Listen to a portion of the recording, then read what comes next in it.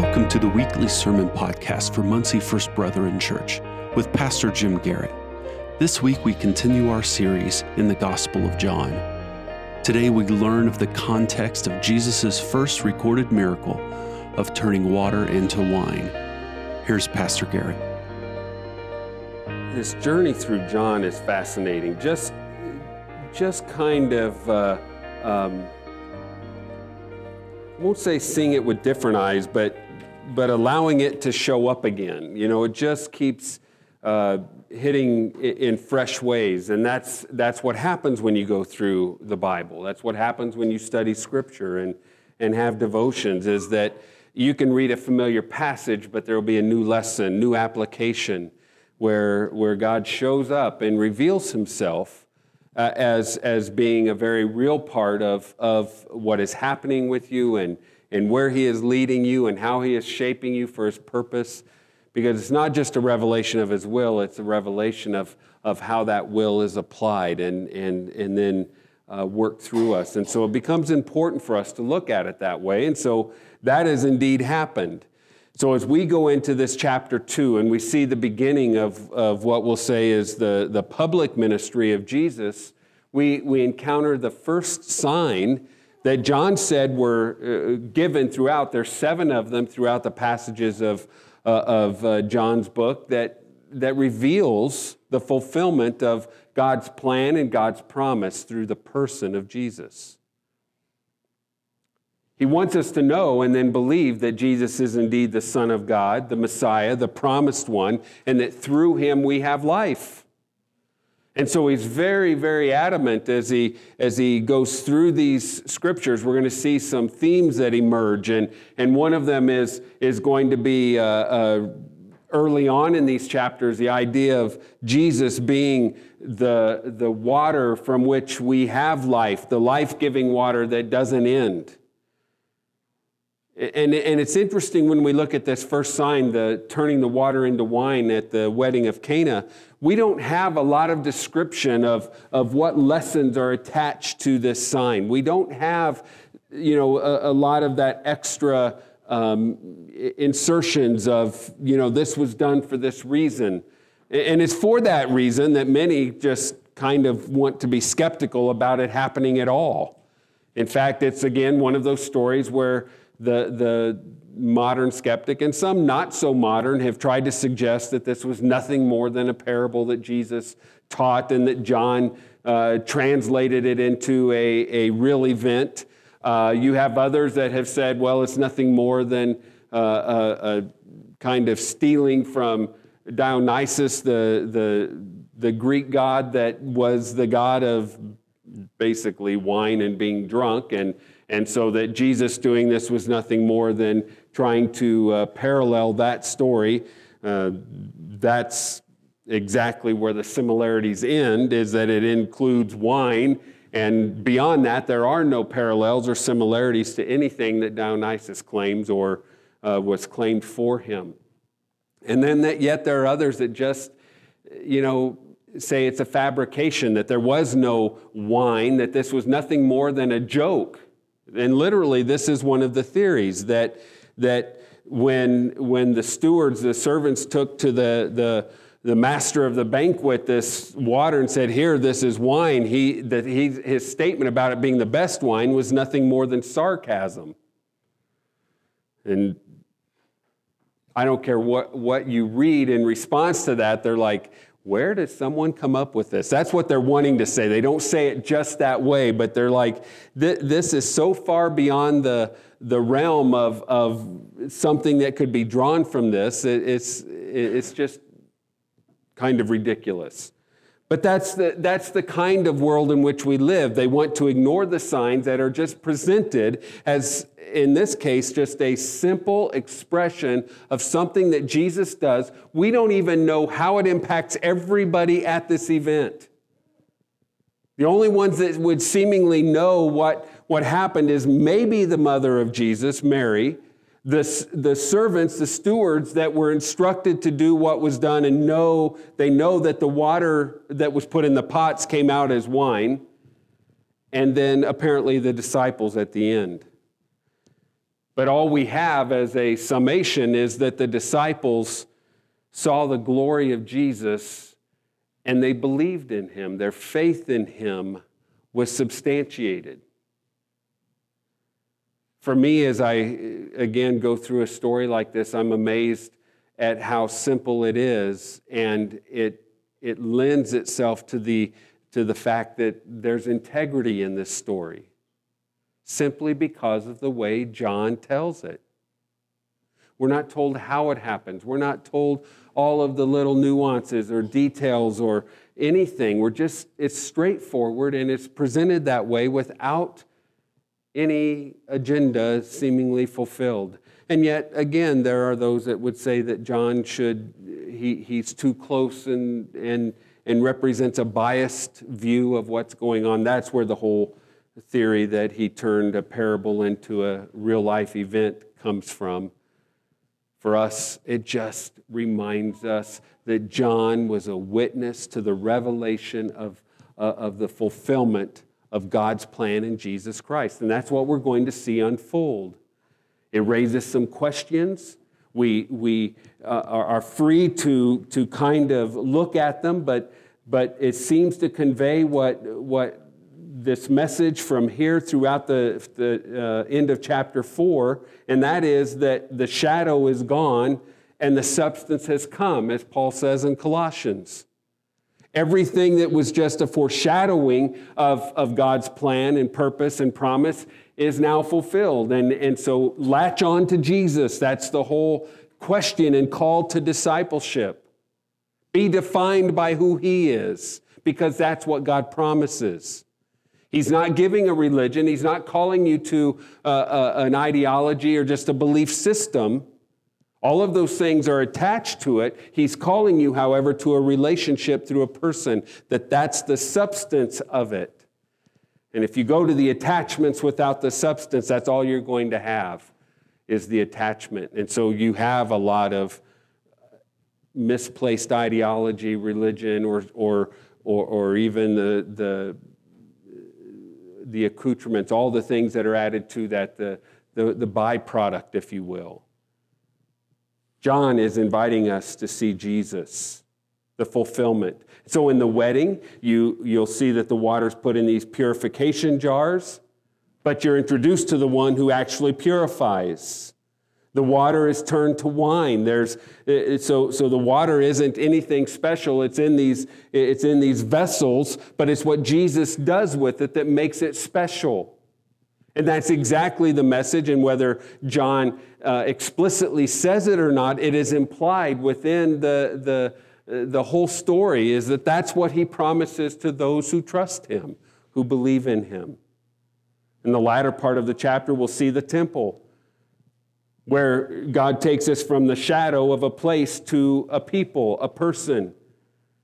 It's to be a place of prayer, which by its very concept is this idea of communication, speaking to and listening to God. So God's design has provided for that relationship, marked by that communication, not ceremony. And when they try to make it easy for everyone, Jesus says, but you're missing the point. God has presented himself. He's not presenting the performance.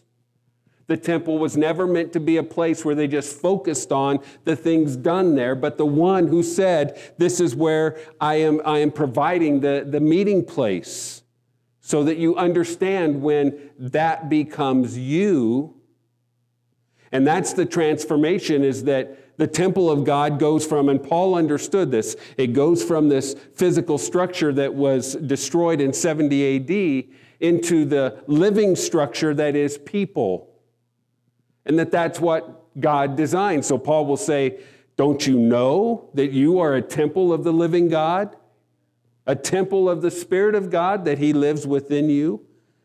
And so this transformation, the shadow into the substance.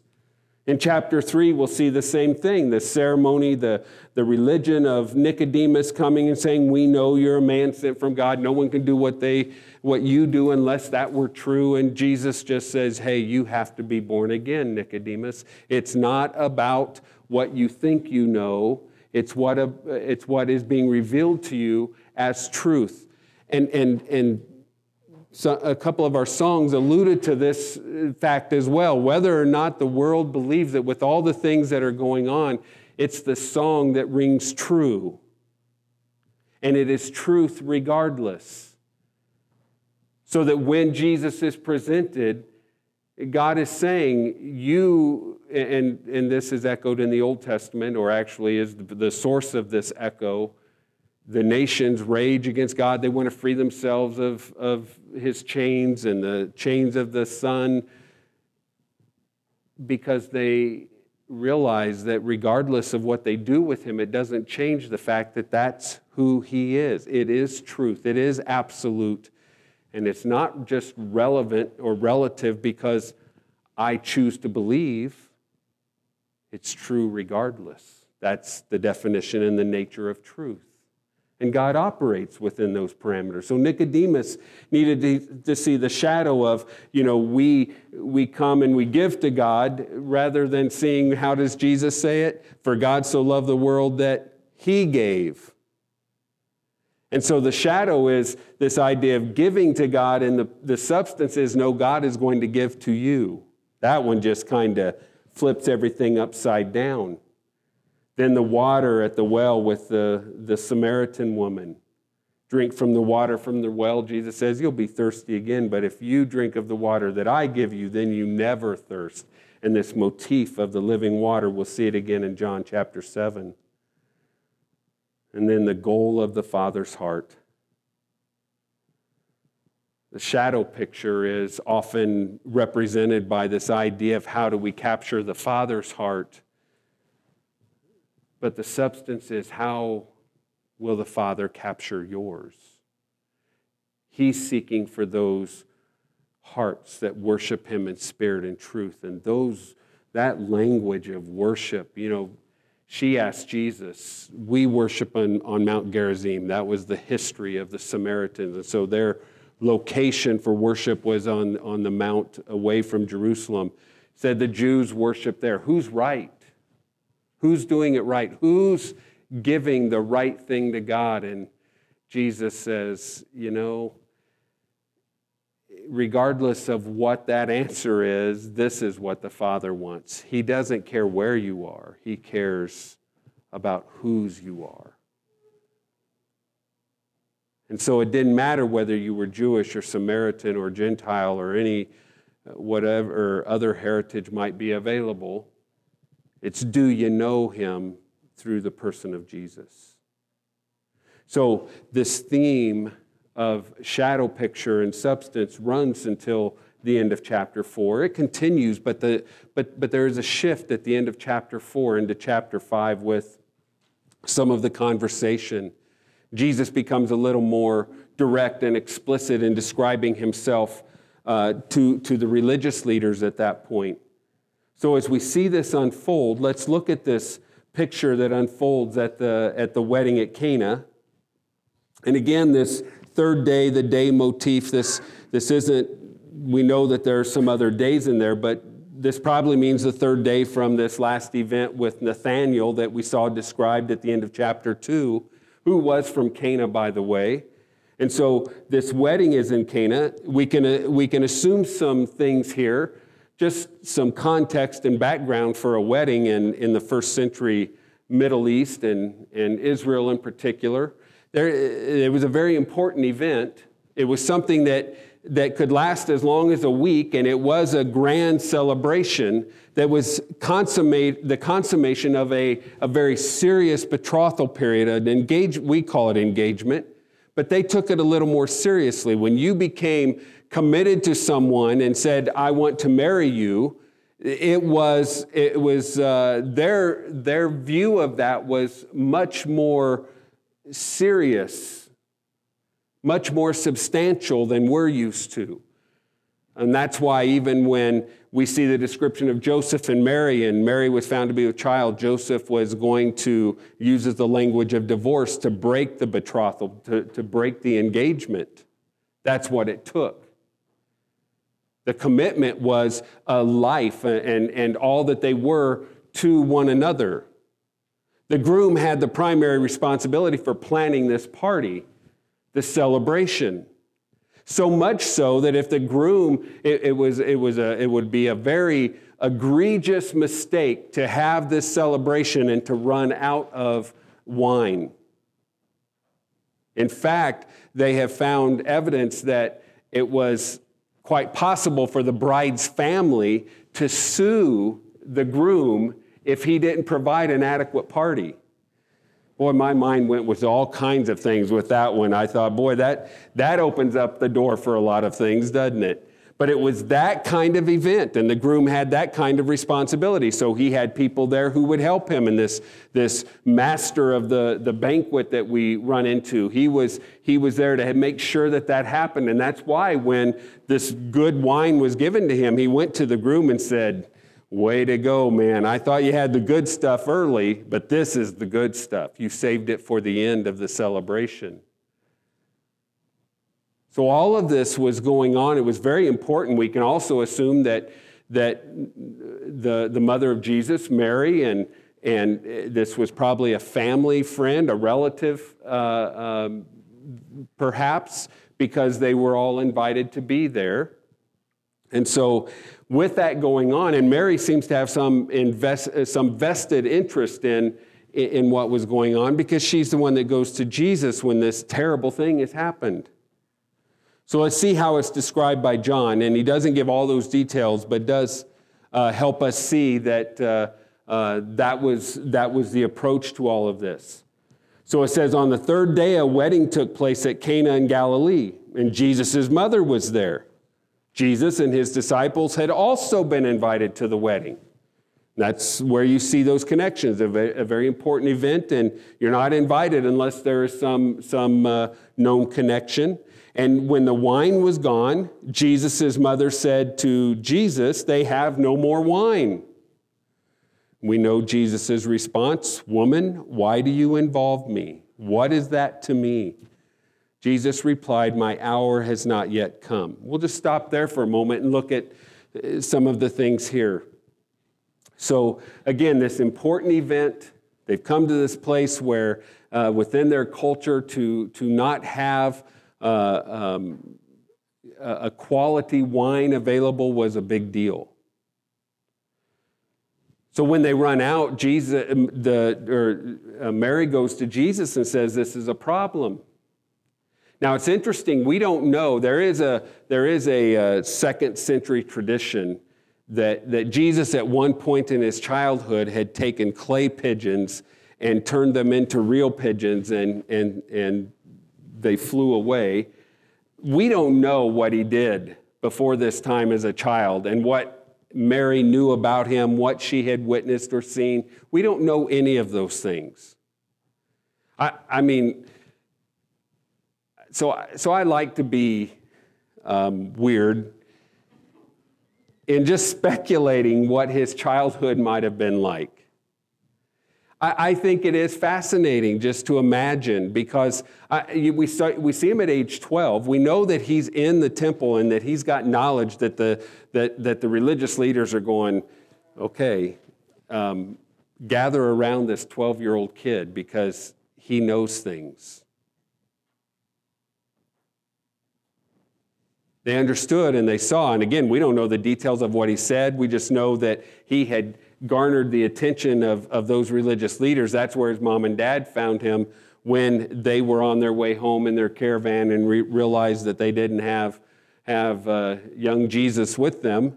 Yeshua was not anywhere to be found, and when they go back, they find him in the midst of these religious leaders, and they seem to be hanging on every word. But we don't know much else. But Mary knew something about Jesus and knew that there was some capacity here to change what was going on. I don't think she had any idea what exactly he could do. And Jesus responds to her, this by the way, this approach of woman or dear woman, it's not a slam. It's not as generic as we might think of it. If we said woman to someone, no one thinks that I've just received a compliment, or you've received a compliment if you're called woman, right? You when I'm at home and if I want Elizabeth's attention, I don't say, "Hey, woman." That's not a good thing to do. Right? See, confirmed it. She agrees that that's not good. So we kind of have a negative connotation to it. I will say that even in the first century, from all that we see, it's fairly neutral. It's not necessarily a compliment, but it's not a slam. And I think that Jesus here, as we see throughout the interactions with his mother, even at the cross, when we see this at the end of the book, we see him committing this woman to the beloved disciple John. It's not meant to be a slam, but I do think it helps us with hindsight to understand what he was saying to Mary. Mary was in the same category as anyone who would know Jesus as the Messiah.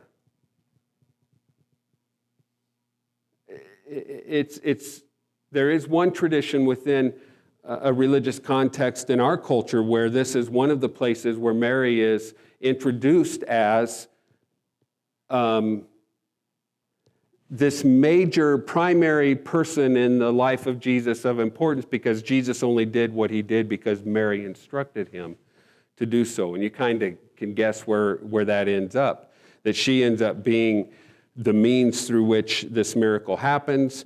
It's where one of the doctrines of the perpetual virginity of Mary arises, and she becomes the co-redemptrix, and you just have all kinds of things attached to that.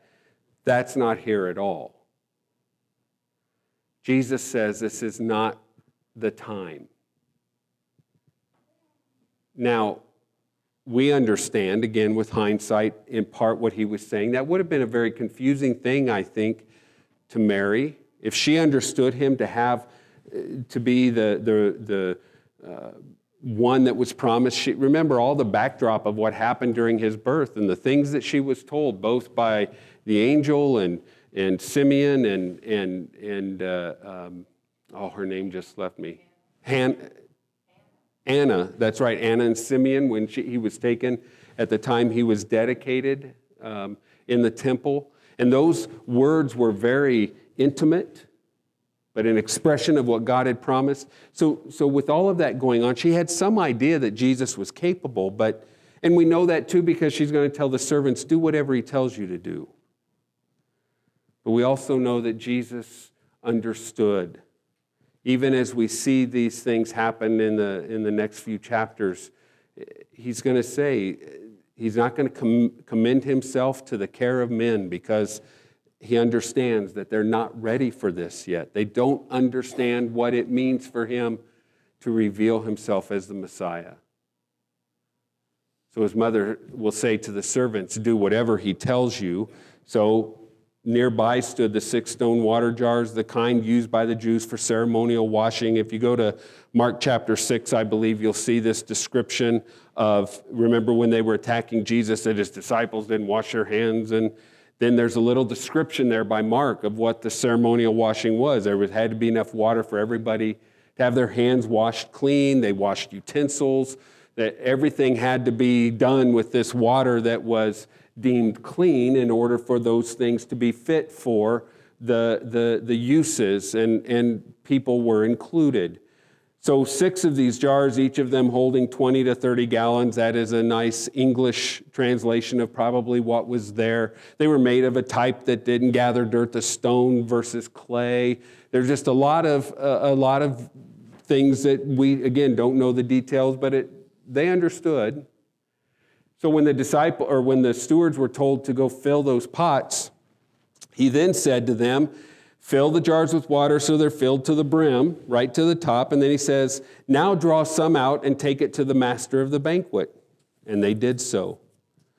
This is where the joke theory comes in, is that they were taking water and telling him it was now wine, and the master of the banquet goes, oh, and this is the best wine of all.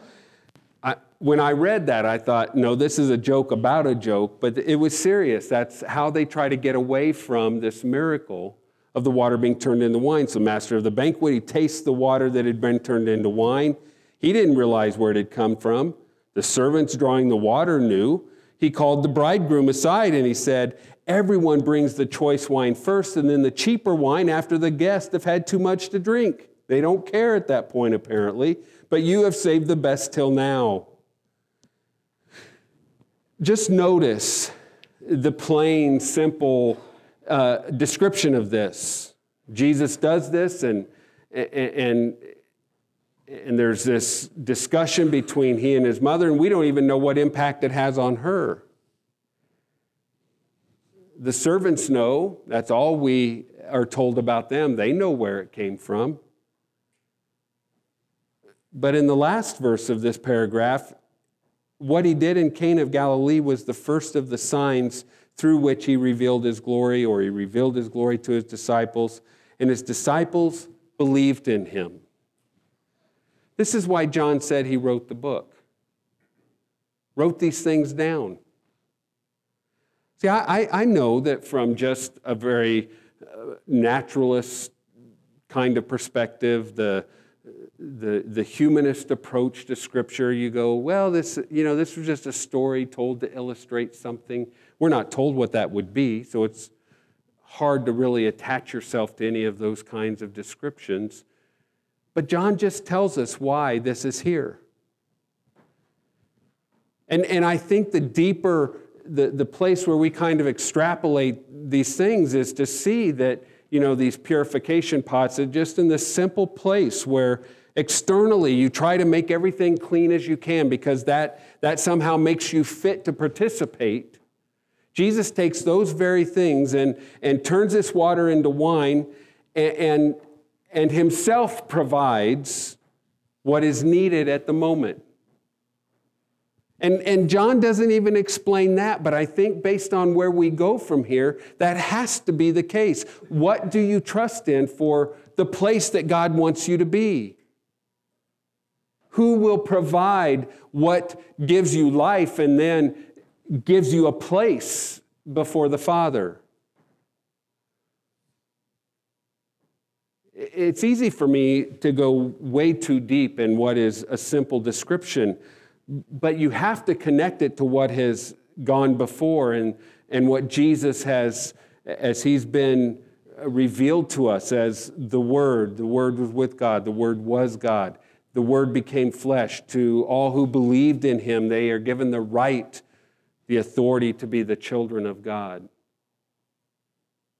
If this is a sign that's inviting you to believe, what are you asked to believe in?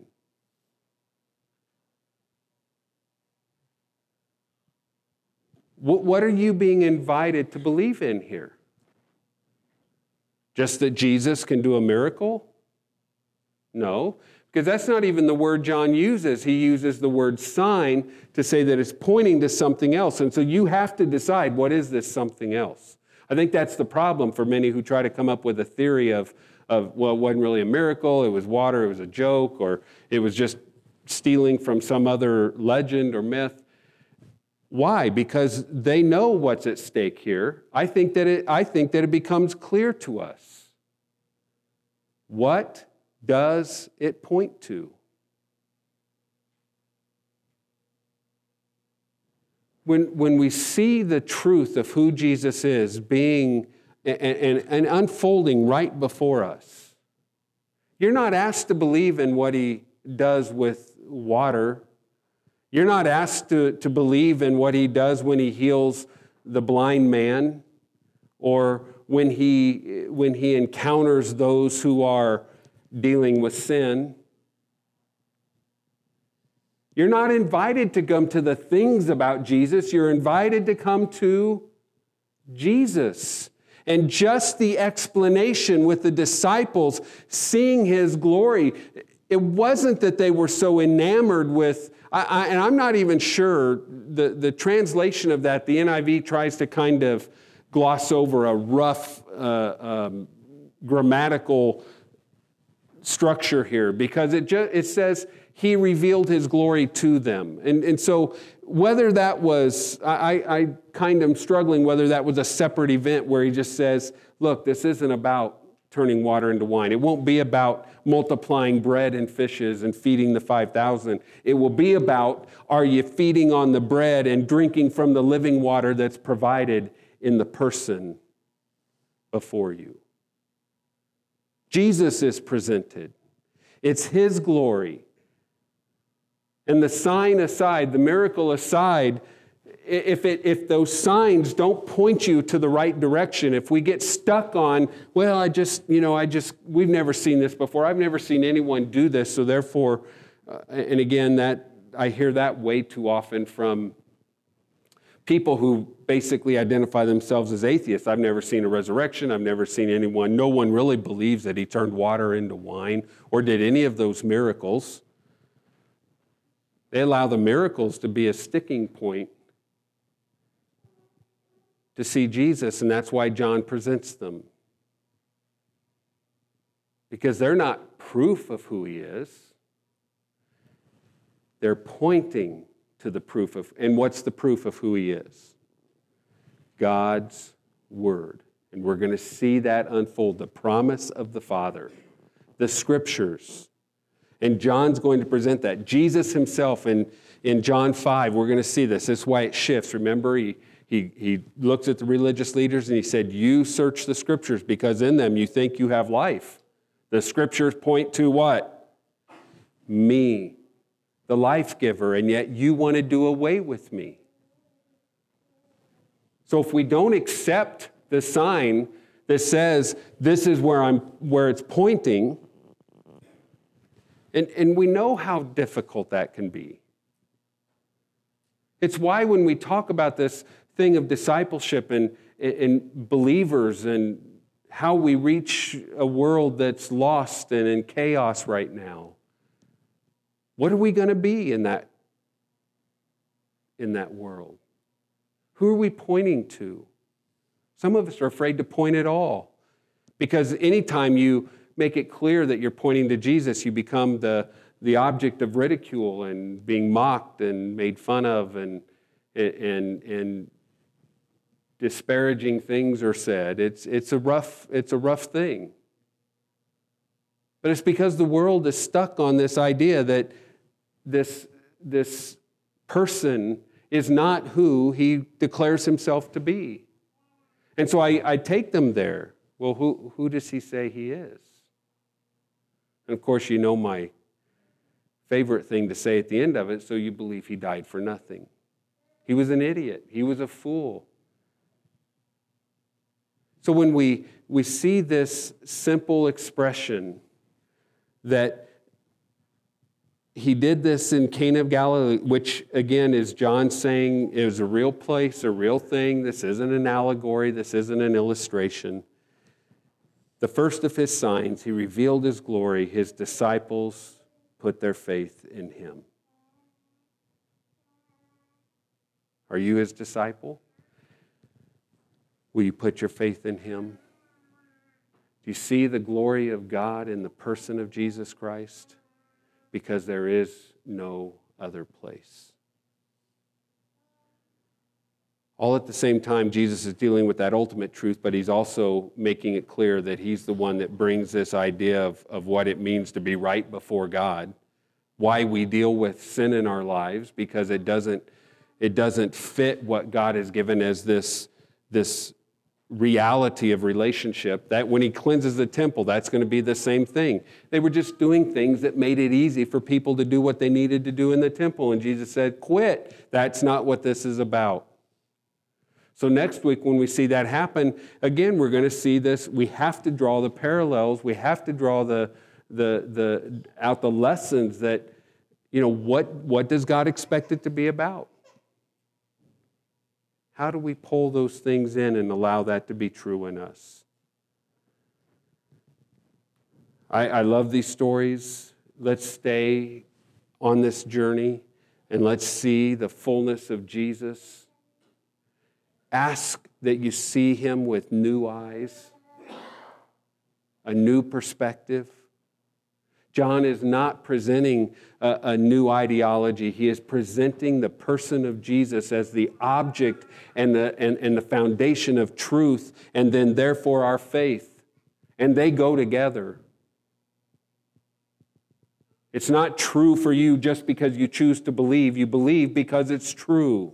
And if we don't know how to communicate that, this is a time for us to begin to examine how we speak that into that and lean into that a little more and are able to have that conversation. I love the way John does this, and I am learning new things. Let's continue to learn those together. What are you doing with Jesus? Do you believe in him? Trust him to be all that God has promised. That's the nature of God's grace. He gives. And so we see here that Jesus is the one that purifies. When we get to the temple, he's the one that provides the relationship that God is after. When it comes to the religion and all the things that we understand, he says, don't put me in a category. You have to be born again. This is why God sent his Son, his only begotten Son.